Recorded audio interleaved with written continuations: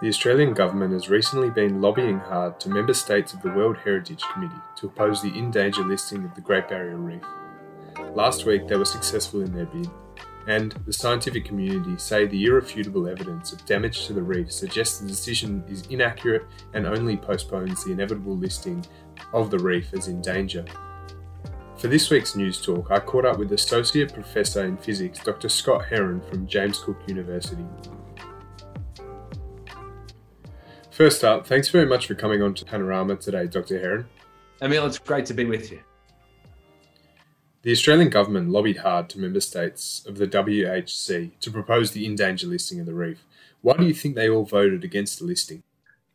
I'm not completely sure as to the thoughts that they have in mind, but my reading of the situation could include a key factor of the entire World Heritage process. And that is that in 1972, this body was first defined for the purpose of protecting heritage. It involves many different countries, many different nation states.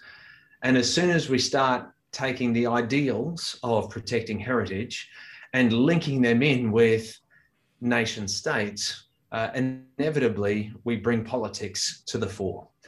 And so my sense within this is that the pushback from the varieties of country members of the World Heritage Committee against the notion of listing the Great Barrier Reef on the in danger list is really a political notion rather than adhering to the concepts and the wording and following the tenets of the convention.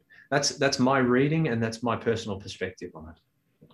Many scientists have witnessed coral bleaching and increased water pollution in the Great Barrier Reef in recent times. Should young people expect more action from the government to protect the reef from the many risks associated with the changing climate? Look, the UNESCO World Heritage draft recommendation so that came from the centre with the advice of its advisory bodies, certainly spoke to the issues around locally manageable threats and specifically poor water quality and the efforts to alter that and improve the water quality, and also spoke to global scale issues, specifically the impacts of climate change. Do we need to do more in these spaces? The answer is absolutely yes. Do we need to have policy guidance on that from our political leadership? Then the answer is, again, a categorical yes. Are we seeing that leadership and seeing those efforts done? Well, there's been a great deal of work gone into the 2050 Reef Water Quality Plan. And so I want to make sure to acknowledge that work there. However, the efforts that have gone in to date, the data collected since those efforts have been undertaken, suggest that the goals and objectives that are set under those water quality initiatives are not being met. The Great Barrier Reef Foundation states water quality issues are being affected by industrial and agricultural runoff, as well as increased seawater acidity associated with climate change.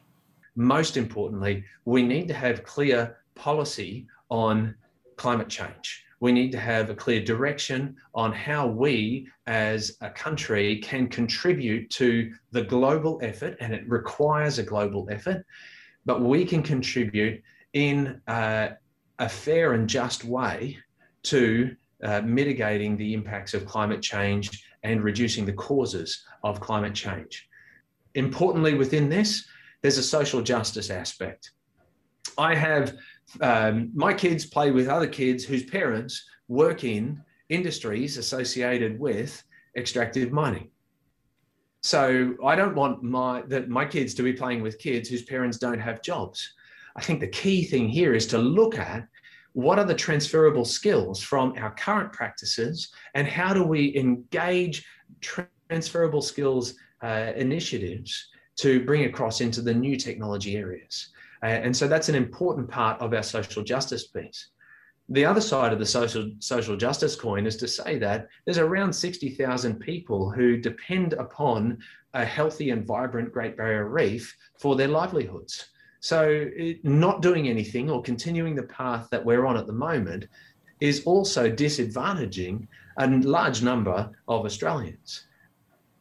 And just lastly, in your piece in The Conversation, you mentioned that the Australian government is due to table a report about the reef's health in February 2022. What should we expect to see in this report? I'm not sure what we might see in this report, I have to be honest. February sounds like it's only about 7 months away. And 7 months is not a long time. There may be some additional observational data collected. There was a report released by the Australian Institute of Marine Science during the World Heritage Committee meeting, which gave some good news. It said that coral cover had bounced back in the studied areas of the reef. However, it also, and that was pitched as good news, and here we go, the reef is fine. The corals that grew back were the fast-growing corals, unsurprisingly, and it was important to note that those fast-growing corals had started off, the recovery of coral cover had started slowly and accelerated. And that's a signal that we see for all of us. Healing starts slowly, and as more healing occurs, it increases. You can talk about that for a cut on your arm. You can talk about that for having a cold or a sniffle. Not that we like to talk about colds and sniffles at the moment, but in all of those aspects there, healing starts slowly and then increases in its rate. We saw that in those same data. If we start seeing climate-related disturbance events, coral bleaching and mortality, tropical cyclones, occurring more frequently as is projected under climate change, we're never going to get out of the slow recovery phase. We're never going to get to the point of that faster rate of recovery that we can see in those data. And that is of great concern. And in no way am I questioning the quality of their science or of their data. I'm just saying that there were different pieces. Finally, in that little report, the parts of the southern Great Barrier Reef in particular that were assessed were those that were least affected by heat stress in the early part of 2020. Thanks very much for speaking to Panorama today, Dr. Heron. We appreciate you giving your time. Appreciate your interest, Emil, and thanks very much to your listeners. Panorama is on Twitter. To join the conversation or stay updated with what's happening on the show, follow us at Panorama SYN.